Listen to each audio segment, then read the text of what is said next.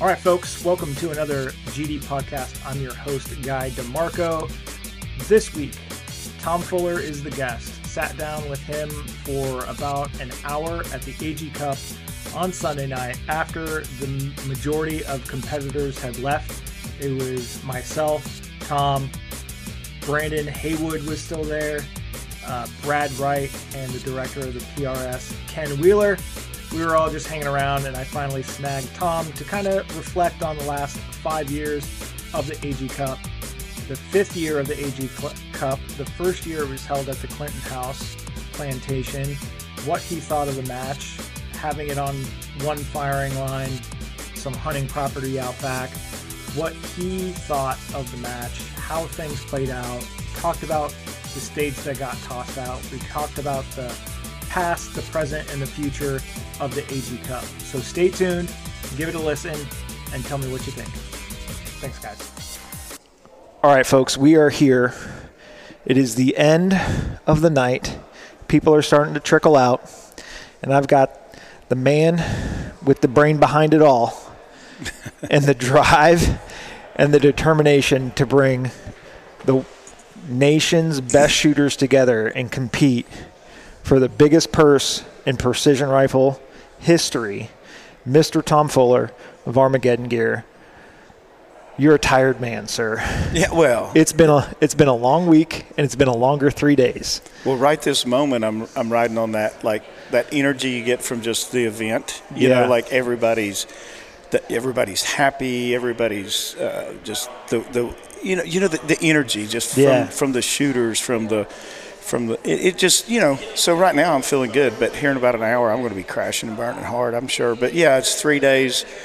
A week of starting to pound targets, then trying to laze everything and then write the course of fire for the target you put out. Right, and of course, this is a 3-day match. I didn't bring all my targets. I relied on the facilities, and they run a lot of one-day matches here very successfully. It's a great facility, but doing a 3-day match, I brought a little bit of steel, so we had to harvest steel, cannibalize from day 1 and day 2 to make day 3. So every night after the award ceremonies, every day and all stuff, I'm going out there pulling steel, running it to half a mile away, hanging it back up, and then trying to write a matchbook in the middle of the night. Yeah, I'm tired. But you know what makes you the most tired is when you're out there on the range and it's stage 1 and 2. First rounds are going down range, and you're like, okay, what's going to go wrong? What's going to go wrong? And then the radar shows us weather coming, and you're shooting a 1,300-yard stage, and you're like, okay. We got to move. Now, is the next squad going to get totally wind screwed, and is my match not going to be relevant or fair because of the way I did it? And you know how hard we try to make the match fair. And I rolled the dice on this morning. Yeah. To hope that worked out well. And it did, man. And it did so good. But, that stress and that thinking and wondering what's going on. And I say stress. It's a little bit of stress. I'd say anxiety more than stress. Yeah. I actually enjoyed this event. I didn't feel very stressed at all. You've seen me at every one of these guys. Yeah. And, man, you've seen me everything from yelling at people and mad and upset to just being stressed out and to, man, this one was this was probably the best one. And I honestly think that, my energy and my, how I'm feeling is transferring to everybody, how I talk to people, how I, so I feel like. And that's general in life, but we got, I think it was 28 total. I think 30 signed up. A couple weren't able to make it, so we had 28. 29, I think was. Oh, no, 28. You're right. Steve Eames didn't show up. So, 28 of the best shooters in the country, and we had some new people to the AG Cup this year. We had the winner. The winner had never new to the AG Cup. Had never shot before. We had who was it? Mr. Trong. We had Chad Estes. We had Roderick shot it last year. Josh Ulicki. He shot it last year. He shot it last year. So we got a couple of repeats and some brand new guys. Yeah, we did, and that's good. It was awesome. Yeah. It turned out really good. Now day 1 and day 2, we're on the same firing line. We kind of segregated where the stages were at, and it was a UKD range. There were berms, and they had target distances like they did on every stage this match, but like it wasn't necessarily like here's berm 1, here's berm 2. It was all over this range. There was out to 1,000. There was something that you did this year that hasn't been standard for every year was you put a target placard for the stage next to each target on that range because there was so much steel on that range. I actually did that at Arena because you remember Arena's just a big fact. Well, it didn't correspond to the stage number. Like that first year I did on stage 5 targets were marked by smiley face placard. Right. Or, I did just stupid Something. things. Yeah, just to make it, interesting. But that, because you're looking down a big flat range. And the Right. reason I did that, man, is there were a few of the stages, because it's not a range, like K&M, where, all target 1 on stage 1 are right in front of you. And when you move down the road, those targets are in front of you. It's just a big hillside. Yeah. With draws and cuts and everything. And I just can't. I don't want these guys to. I don't ever want it to be like a Searching for targets. search for target, make sure it's the right. I just want them to shoot. So Yeah. I just made it as dummy proof as I could, but because I want it to be a shooting match, not a find the target match. Right. But I probably didn't have to do Right. that, and I doubt I ever will again, unless it's really super confusing. Okay. I think I'll do what I did today, which is run down and take a target down that happened to be close to another stage target and run back and put it up while they're moving squads or something. Okay. Okay. Yeah. Now, I don't think that there's any match that ever runs perfect, and we did have some issues. Yep.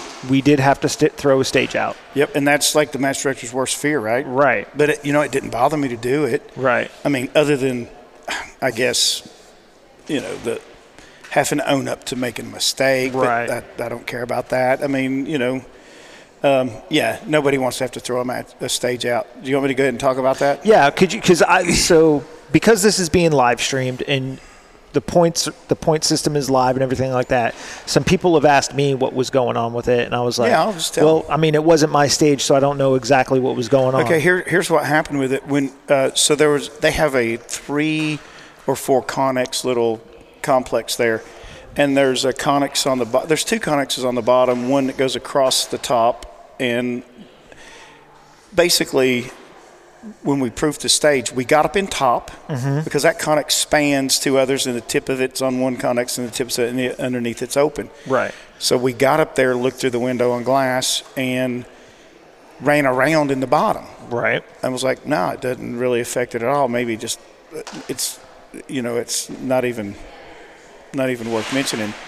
What I didn't do was test if the bottom moved when people are moving in the top. Right. Well, I just was like, it's sitting on the ground. Yeah, it should be super solid. Yeah. Well, the walls apparently or something was flexing. So the stage is going on, and I'm like, wow, I didn't think this stage would be so hard. And then one of the shooters came out, and I heard him he wasn't talking to anybody. He wasn't talking to me. He just was kind of talking to himself. He's like, God, those guys upstairs moving around, and I'm like, I didn't check that. Right. So then I started looking at guys going through there, and the scores were low. And at that same time, we had 4 stages going on, shooting in roughly the same direction, at roughly the same target distances, roughly the same target sizes. And these were very steady positions, and the hit rate was low. Wasn't it something like 45%? It was 45%, and the exact same stages at the same ranges, target size, etc., were 65 to 75. And I'm like, whoa, that's math noticeable. we looked at later, and I'm like, okay. And then no shooter, to the credit, nobody came up to me and said, hey, that really affected. But then you saw a guy, so I started watching then. And then I watched the guy, and just so happened they were between shooters up top, so nobody was really moving around. He gets an 11. He earned the 11, of course. Right. And then you get another guy who has shot the match super well, gets a 4, and guys are running around while he's doing it. And I'm like, yeah, okay. And as much as I hated to do it, it's the integrity of the event. Right. I mean, like if I were worried about my reputation, I would be like, it's whatever, shut up, it's a match. You're mad because you didn't good. And I'm like, we try so hard to make the shooters hold themselves to a high, standard at this match when it comes to integrity and talking and sharing win calls and doing the right thing. And I asked them to do that. Well, I have to do the same thing. If I made a mistake that turned out to be unfair, well, the only thing to do, it's a horrible thing to do, but I don't care because it was the right thing to do. So I don't care. I mean, I threw it out. I'm a horrible match director, whatever. I don't care. But it was. I mean, you only hold one match a year. Yeah, I know. Yeah. Like I said at the shooter brief, everybody knows I'm not really a match director. I just pretend to be one at the AG Cup. But, but no, it was the right thing to do. I'm glad I did it, and it didn't take nothing away from the guys that did good on that, other than it took the points away. We still gave Gary $1,000. Yep. And he still made the last day, and it may have affected somebody. I didn't go in and sweat over it to the details to say, like, who would have made day 3 if I hadn't thrown that out. There could have been somebody, but I really believe that. Because you threw it out on day 1. Yeah, I did. And I really believe that even the guys that did well on that stage probably knew it was probably the right call. Right. But, even if they scored super good, you don't want to get to the day 3 based on somebody else not having a fair shake at a stage. That's exactly right. And I think everybody that's here understood that. Now, we did have some targets go down. Yeah, well, I mean, that's here's why. It's a field fire match, basically, and you're putting pickets. You don't shoot a lot of matches anymore on pickets, on T-posts, right? So when you drive a T-post in the ground and throw a hanger on it, and you're trying to use small targets, there's not a lot of weight to hold that target on. Right, it swings off. So, and because, as I mentioned earlier, I was harvesting targets from stage 1, to move it around. So sometimes I didn't have the same size target to put 2 on a hanger. So anyway, that I think we had 1 on day 1. I think so, something like that. And then it was on my stage. Yeah, and day 2 there was none, and today, because it was truly a field fire match, and it was very small targets. And think about it, if you never have enough small targets. Right, we're talking 4 and 6 inch targets, pretty much spread out through the entire course of fire. That's exactly right. So one lesson I learned from this, and is when I get back, my steel guys are going to make me. What do we have? We have 8, 10, 12, 14, 16, 18, 20-inch targets, right? That's what we have. I am going to have 3, 4, 5, 6, 7, 8, 9, 10. I'm going to have them all so we can actually shoot 1 MOA targets and have those and not sweat over it because I'm like, well, and the deal. At short ranges, when you're using hangers like that, you put 2 targets on the same hanger and they won't fall off. And that's what – and I was just limited. But you know what? We still were done at 3 o'clock, and those kind of things, they don't really bother me. I've been shooting this sport since we laid down around cow patties, and and it's like and if it offends somebody that they had to stop for 2 minutes for somebody ready downrange and fin a target, well, that's okay. Of course, I would prefer it to be better and way more professional, but at the end of the day, it did not affect I don't think it affected anybody. It definitely didn't affect anybody's win call. So, because if they were getting ready to shoot, and then we said, "Hey, we got to go cold," we gave them their 30 seconds back on glass. Right. So, it's oh man, my win call's gone. Okay, maybe the wind picked up, or maybe it died off, and you ended up better. To have three target issues over a 3-day match, that sucks. Even though today the same target had an issue 2 or 3 times, but we finally fixed. I put 3 targets on the same hanger. And it finally stopped coming off. That stuff doesn't bother me. I'm just like, whatever, man. Everything worked out. It didn't affect nobody's score. It didn't affect anything like that. So fifth year AG Cup, we've done it in Arena twice. We've done it at K&M twice. And now we've got it Clinton House 1. How did you come to find Clinton House to be able to host the AG Cup? How did kind of that come to? So I shot here before they even had a PRS range. This was a sporting clays facility, Yep. and they had a few pistol bays and a few carbine bays. Oh man, how long ago was that? 6, 7, 8 years ago, they did a sniper match here. Okay. It was back in the one of Joe Burdick's matches. Okay. But anyway, it was a sniper match where you had to walk 30 miles around the course, all day, and for 3 days and sleep outside and all that stuff. Me and Brian Sykes did it. And we just walked around, and there's a random gap through the trees, and you shot, and then you just walked into a mile and got to the next place, and that was one of those sniper matches. And I just liked this facility, but more importantly, I liked the people that ran it. Mike Sexton, who, if you're a 3-gun guy, you know him. He's been around forever. He's a great guy, super dude. And I was like, man, this is a cool place. So when I did the second or third AG Cup, maybe the second, I came here and looked at it, but it just wasn't developed enough. Right. They still had those same like rough places to shoot. And I'm like, this is just be too hard. But since then, they've done that whole UKD range where we did 20 stages. Yep. And Tommy Goodson's running the one-day matches out here, so That's it has been developing to the point where they're having one-day series, PRS regional matches out here. That's right, and it's very unlike Arena, very unlike Can-Am. We're basically, all those little cuts, all those little draws, those little creek beds and stuff running through there. A patch of trees here, not a patch of trees. Man, you talk about like wind getting funky, and that's everything I've heard about this place is, wow, the wind gets funky. Just because of the terrain, kind of like shooting the old heat stroke match in Oklahoma, man. There's little draws and cuts everywhere. You're shooting high, and you're like, why am I shooting high? I'm an East Coast guy. Now the wind's coming up that draw, it's blowing your bullet up. I was like, oh, duh. I'm just not used to that, Right. But that's how I found this place, and I heard they were doing 1 days again, so I came back and looked at it, and I'm like, holy cow, yeah. And I can do 2 days here. What about that place we shot those snipers matches? And they're like, yeah, we could probably do something like that. And they took me out and showed me that. And I'm like, man, I think we could do 4 stages here, 6 stages here. And I was like, man, but those trees are in the way. I don't think we can use it. Oh, we'll take them down.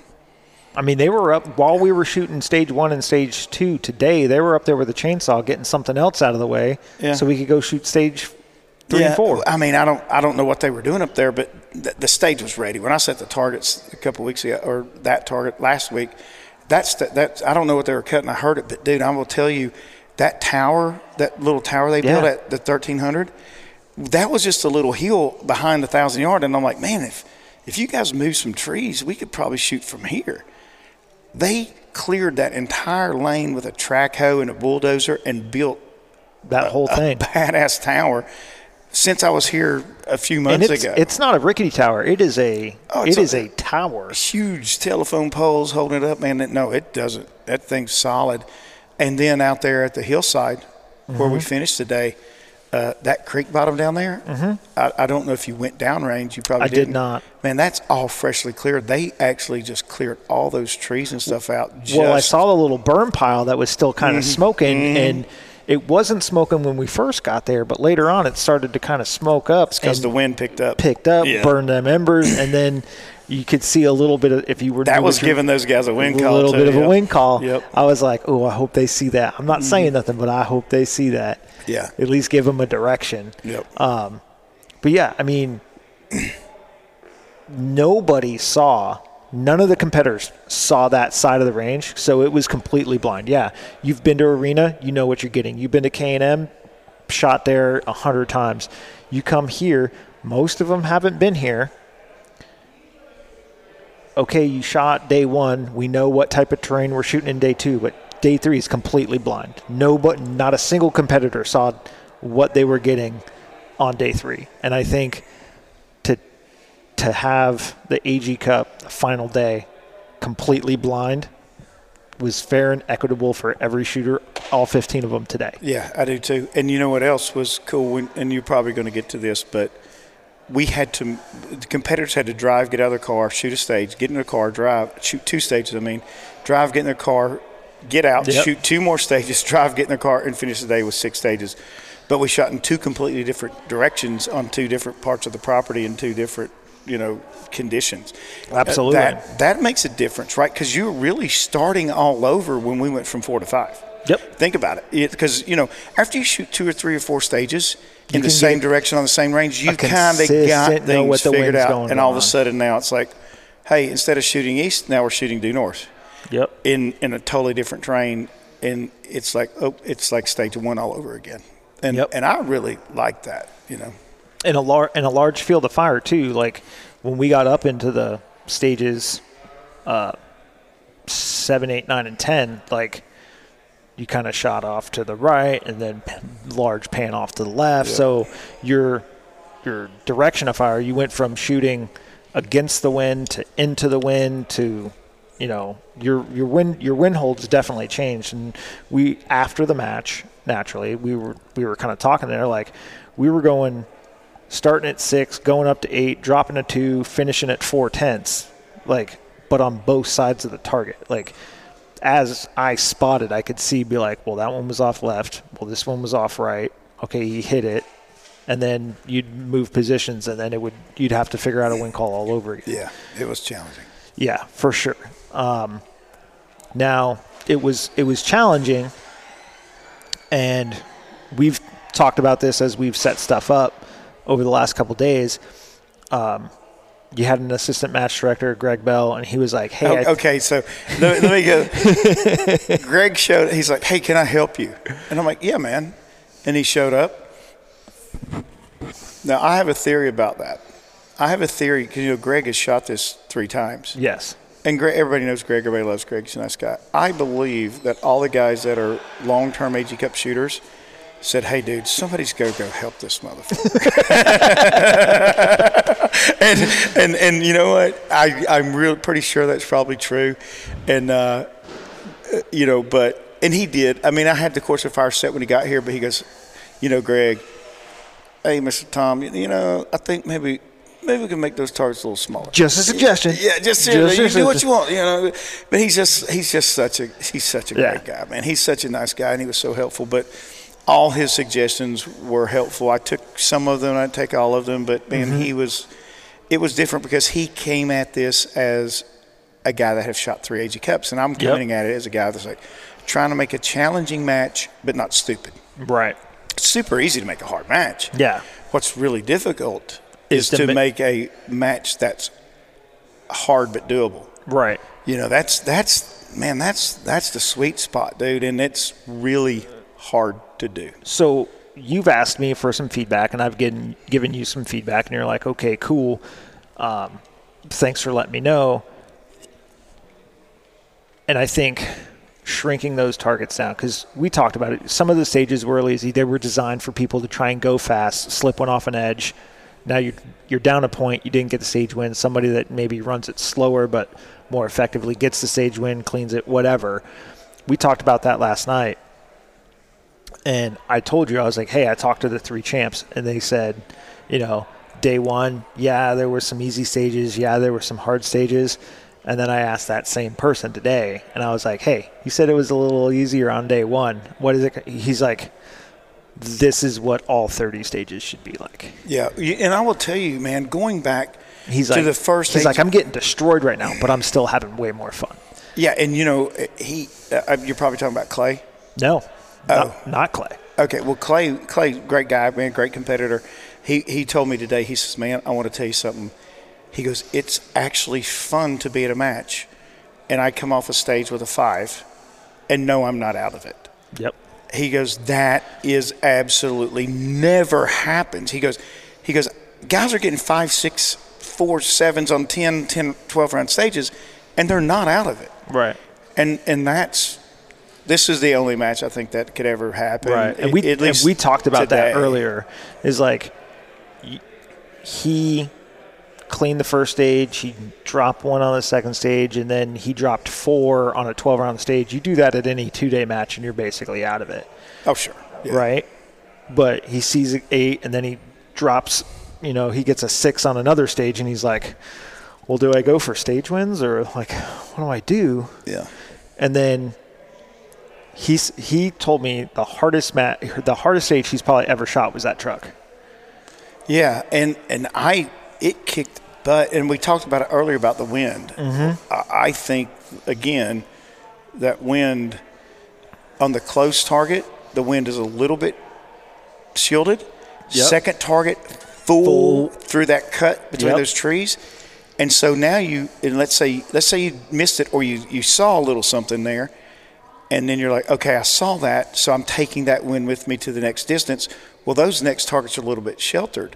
So now your bullet's still affected by the wind as it goes to that gap, but then it's not so much again at the end. Right. So you don't need to take that foot. That was really hard for those guys.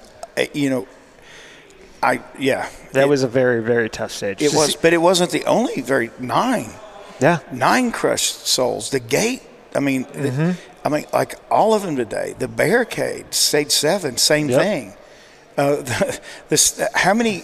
So, Brandon Haywood's sitting here beside us. So while we're talking, I'm just going to ask him if he would pull up today's hit percentage winner, and then just kind of take a look at it, and then it's just because that would be interesting, because we know the winner from day 1 and 2 shot a 90. Yeah. So today was 83. Okay, that's the winner. But now he actually shot. Who was second place? Clay. With what? 78. And I think that's about where the AG Cup needs to be. Because to make these guys shoot less than 70, 80%, it would just be the stupidest thing, where then now luck's becoming involved and stuff. Now you're talking about how good is your gun. And right. What's the cone of fire on your gun? And you actually put the forethought into that, because we shot a KYL rack at 550 and the smallest target was 2 inches. But you taped that target out of the way, so that one wasn't in play. So it went from 11 inches to 4 inches, which is doable. It's a sub-MOA target at that 550 range, but you didn't put the 2-inch out there. I didn't. You took that one away because now you got a little bit of luck going on. Yeah. Because let's say you just had that 2-inch target out there, and you said shoot 12 rounds of that 2-inch target in the exact same wind. It's hit or miss, and that's not what I want this match to be. Right. I don't. And but again, that's always going to be the challenge. So, I think, man, I think today was about right. Yeah. I think today was about right. Definitely the hardest day of AG Cup ever. Yeah. But I want to say something, Guy, that I think is going to be really interesting. I remember 5 or 6 years ago, talking to Scouting. We're doing a show or something, and we're talking about just the match. I think I was doing a soundbite for something he needed, and I was like, here's the thing. It's like a few years ago, 1,000 yards was the Holy Grail. Do y'all remember when it's like, I shot 1,000 yards? Oh my God. Yeah. Okay, it's a mile now. It's like, and it's not even like it's. Yeah, it's like, okay, now, these 6 BRs and dashers, that mile's still challenging. That's a stretch. But all you got to do is pick up your 6.5 Creedmoor, load it right, get your gun. The mile's not that bad anymore. It's really not. You're going to hit it, and you're probably going to be fairly consistent at it, right? Right. So we went from a few years ago, 1,000 yards is the Holy Grail, to a mile now is like the Holy Grail. Right. Everybody wants to shoot a mile. This range has a mile target on it that when members come and shoot the mile target, if they hit it, they get a coin. Yeah. It's just like that's now the standard where 1,000 yards was. And so I want to make a thing. Guy, you were at the first AG Cup. Yep. Do you remember the tower on top of the Conexit Arena? The one. Yes, I do. The only person to clean that thing, I think that it was Derek Love. Derek Love was the only person that cleaned that stage. And in the rain. And he crushed it fast. But let me tell you something. That was a 9, 10, 11, 12, 1,300 yard stage. Yep. The IPSCs were all the same size on that stage, and they were humongous. I remember trying to lift them up to hang them. Were they Iron Maidens, or were they? Yeah, they were Iron Maidens. Yeah. They were huge. I don't even remember how big they were. They are 40 inches tall, and they weigh about 80 pounds apiece. But I'm talking width. They're like 20. I think they're 20 Okay, so 20 inches wide. We had one clean, Yeah. right? And it kicked butt. Mm-hmm. So this year we had the exact same stage. Yeah. With 17-inch wide IPSCs. Yeah. And the scores were higher this year than they were just 5 years ago. 5 years ago. On a target, a quarter again. Yeah. Well, not a quarter, but considerably. 3 inches smaller. Right.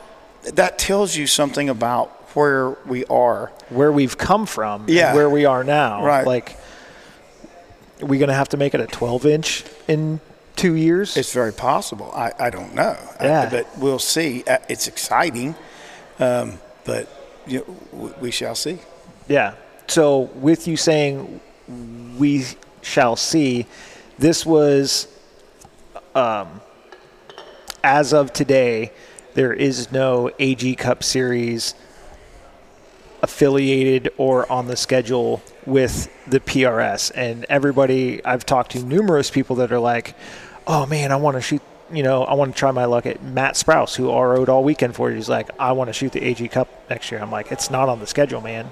So what's the plan for the AG Cup? Okay, you must not have been here when I announced it today. I was, but the people listening are not. Okay, so I will tell you the truth, guys. And now a lot of this story has a lot to do with me just personally more so than the event itself. Let's just get that straight. So the first AG Cup was, I had this idea, and I will just go back and tell you a little bit about, I've been involved in the NRA sports, Camp Perry, I've been there several times, a service rifle, 3-gun. I got my, I kind of got my feet wet in competition shooting in 3-gun. Well, that's not true. I was a sergeant major at the AMU, so I was exposed to all of it. Yeah, you were exposed to everything. So I was exposed to all of it, played in it, dabbled in it, shot it here, there, and whatever. I was never a competitor, let's say, until I went to the first 3-gun match. Like, okay, now I like this. So I started shooting it and enjoyed it and made friends, people that are still good friends from that sport. And I'm like, man, this is really cool. This is up my alley. But I saw 3-gun just lightning speed rocket ship just grow in popularity. And it was everywhere, every weekend, like PRS is now. I used to shoot down in Phoenix City. I used to shoot the multi-gun matches down there. Yeah, and I saw the sport was very, very wide and very shallow because there was 3-gun matches everywhere all over the country, and it was a 3-gun match. Yep. Okay. PRS a few years ago, and this is going back some days, all right? So do you remember Patrick Morris and his family? Anyway, they were the Morrises. They're farmers down in Louisiana. In 10 years ago, 8, 9 years ago, probably, they won the dad or the sons. They were the best PRS shooters, and it wasn't even PRS. They were just the best long-range precision rifle shooters there, and they just got out of it. Like, yeah, well, you just win them all, and or just show up. What do you do? And Matt Brousseau, I remember a few years ago, I was talking to Matt. He's a friend of mine, and I was like, hey, man, why aren't you shooting much anymore? He's like, dude, I've won so many matches. I don't need another certificate. I don't need another, I don't need another chassis or stock or bag or gun case, And so that kind of turned the light bulb on for me. It was like, here we are in the same boat that 3-gun was a few years ago. And I have friends that started companies like making shell caddies and mag holders and stuff for 3-gun. Yeah. And they all went out of business when 3-gun kind of lost its edge. And we're saying goodbyes here, folks. Give us a second. Love you. Thank you so much. I'll call you tomorrow. Call me tomorrow. Okay, thank you. That's Christy Hembry, and the behind-the-scenes computer whiz. Yeah, she's man. Love that girl. Love her very dearly, dear friend. So I was like, hey, we've got to do something to grow tall, not just wide. Right. Because organizationally and institutionally, the more people involved, the better it is, right? Yeah. And PRS has done a great job of inclusion. Yeah. But we all hit the same ceiling, and it's out. and it's very low, right? So the guys that are like, man, I've won every match I've shot this year. I'm not, what's the point? It costs me a lot to go do it. I get another certificate. I walk the prize table, whatever. And that's what, like, alarm bells started going off in my head. I was like, Seen this before. Yeah, it's not good. So that's where I came up with the first AG Cup. But so I've done that. It became part of the PRS, and the PRS has done a very good job of it. But the AG Cup being a standalone match, invitation only, was exciting. It was new. Mm-hmm. The sponsors were super excited to support it. They were like, oh, my gosh, we want to be a part of this. And then when it became a series a few years later, which was good for the PRS, and I'll always support the PRS, and I was happy to do that. The sponsors are like, I'm already supporting the AG Cup, the AG Cup series, which the championship that I run is a standalone match. It's not a part of the PRS, although you qualify to get here through the PRS. Through the PRS. My rules are a little different. I do things a little different. That's fine. But it kind of – there's a limited resources when it comes to sponsorship dollars. Now, the difference about the AG Cup is every single sponsor dollar that comes in goes back to the shooters plus. The shooter money goes back, all of it. The sponsor dollars go back. And then as the title sponsor, I cover everything else and put more money back to the shooters, right, to keep it viable. But that's where you grow tall. Right. Because now you have to have a place for these guys that are like, what am I going to do? Go shoot another local match and win it? Okay, well, here's something I can go win money. Yeah. Like substantial money. I mean, a $30,000 check at one time, man, that's substantial money. Absolutely. Right? I mean, that's life-changing money for a lot of people, Heck yeah, it is. I mean, that's, so I want to keep that going. And so over the last couple of years, I'm like, man, is this really what I want to do? Do I want to be a part of a series? Do I want to make it back a standalone? Do I really want to do the work? Do I want to be out there, at 54 years old, putting stakes and targets in the ground? Because Armageddon Gear doesn't have a lot of resources when it comes to, like, people. There's companies, I think, that they have marketing people. They have, they have a lot of people that take a load off and could do something like this easier. But until one of them does, I think I'm just going to have to keep doing it. So, yes, everybody's like, yeah, it's not going to happen. It's not going to, because I let the word out that I don't think I'm going to do this anymore. But me, personally, as Tom Fuller, am in a different place in my life where, I actually was able to I was able to put the work into this event with love, and love, care, and respect, and be like, I'm going to give this what I have for it. And man, just my attitude being different, because I'm at a different place in my life, made this such a fun event for me. And right before the award ceremony, I talked to Ken Wheeler. I said, man, I think I'm going to go a different route. I don't know what I'm going to do, but let's not do the series again. And I'm come back in, and I sit down and I eat, and I'm thinking about what I'm going to say to the guys.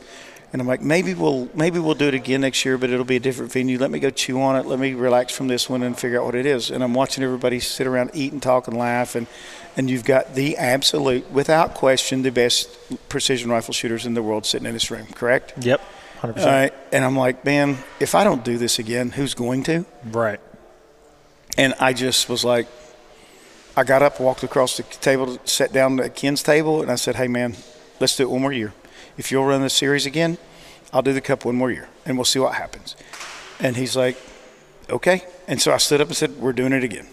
So it'll be one more year. I announced it just an hour ago, so I still have to talk to the folks at Clinton House. I would like to do it here again. I think it would be awesome. Yeah. And I think they will have this place even more developed. I think they will. But I still hope they keep that backside shooters off of it. I'm actually going to ask them, look, that's a hunting part of the range, so I don't think they will anyway. But I was like, please don't let nobody go shoot out there. Just let's give these guys a chance. If somebody's going to go shoot deer or coyote, yeah, sure. Yeah. Not set up a bunch of targets and start figuring wind out. Yeah, and practice. But because I think going to day 3 to be in a place that no one's ever laid eyes on, is very unique. In PRS. Oh yeah, 100%. Very unique in PRS, and that really did make day 3 special, right? So, we're doing it again. The only thing that I can think of that's comparable is when GTI came onto the scene. right? Because it's an old demilled nuke facility or whatever that it's a nuke facility, like it's an old power plant, like nobody'd ever done anything before, and then they turned it into a shooting range. But now that they've had a bunch of matches there, people kind of know the layout, kind of know the facility. But that first year, that first 2 years, like when it was still fresh, man, that was the jam. Well, and that can be the same thing.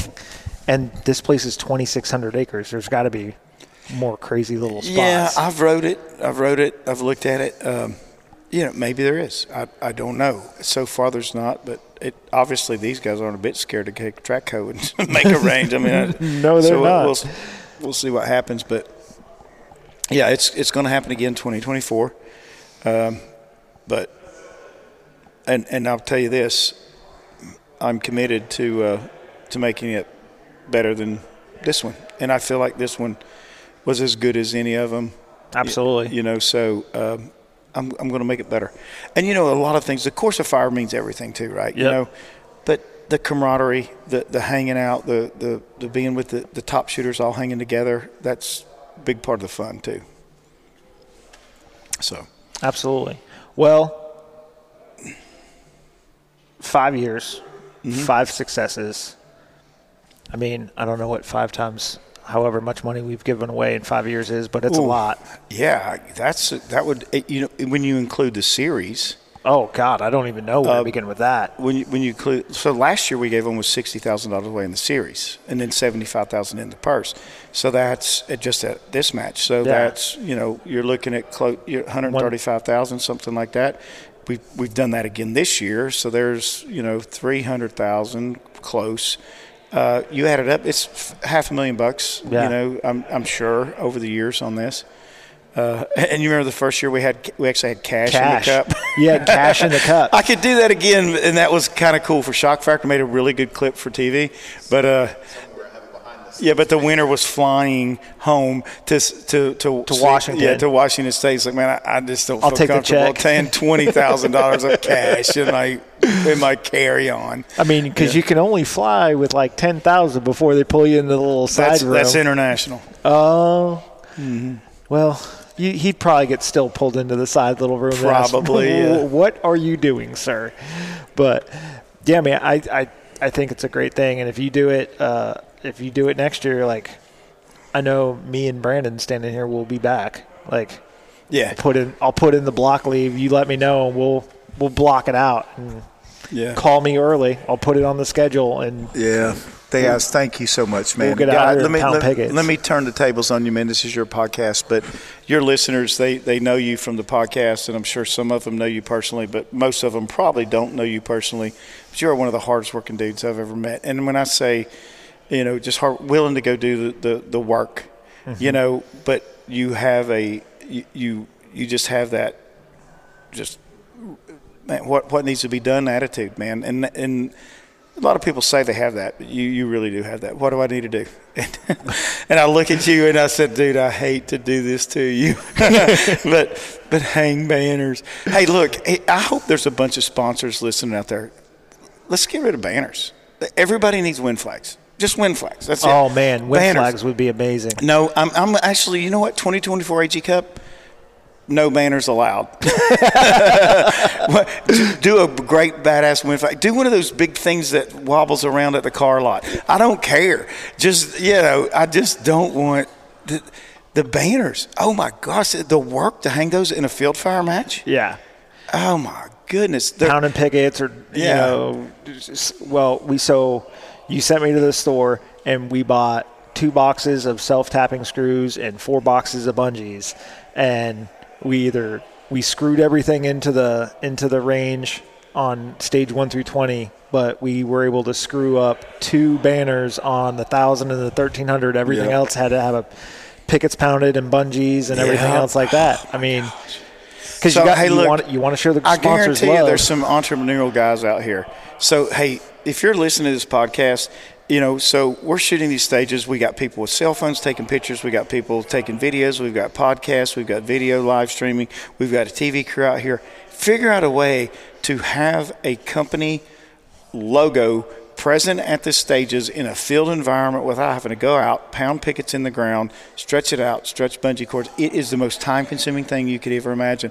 There's got to be a way. Remember the first year when we literally covered all of arena in banners? Word. Yeah, yes. And because we were also using them to block the shooter's view down on the low side. That's true. And, oh, my Lord, like shot cord for days. We probably had – which was the horriblest idea ever. We probably had 100 banners and on the actual stages, and then we probably had another 60 banners on the clubhouse and the main house and in between everything and by the fire. It was – you know what this reminds me of? You know that TV commercial? Are you tired of hanging Christmas lights getting on ladders? Get the star shine and just stick it in the ground and shines it up in the air onto the wall. Let's do that. Oh, man. Let's just do that. I love it. Yeah, little bitty projector you stick in the ground, program it with a logo in it, and it shines up into the air and somehow projects. I don't know. Well, no, then you have to hang a backstop for the shine on. Okay, that idea is shot down.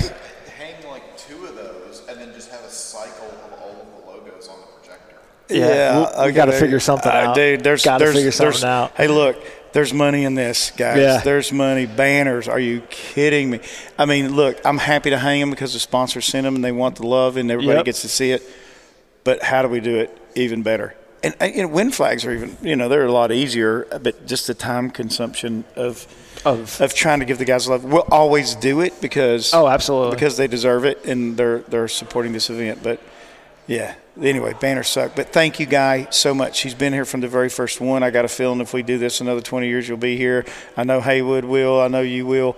And I appreciate it so much, guys. I mean, like, the work you guys do to make this go off is it's admirable. And I appreciate it. You got the hard so job. much. We just have to run around and take that vision in your head and just help you make it happen. Yeah. So do you get feedback from your listeners? People message me. They message me and they'll say, "Hey, I really like that one," or "This was a good one." Okay, so here I have an idea. Even if they're not shooters, even if they are shooters and they're not like the shooters that compete here, I've always had the idea to do a match where every stage is its own match. So that was the AG Cup idea. Right. When I started, I was like, I want to do you guys remember when we did the side stages with the Texas Star? I think we need to bring that back. And we did the side stages with the spinner? Mm-hmm. Okay, I'm thinking about an entire match. Let's say a 20-stage match, and every stage is something like that. Ooh. Something kind of off the wall.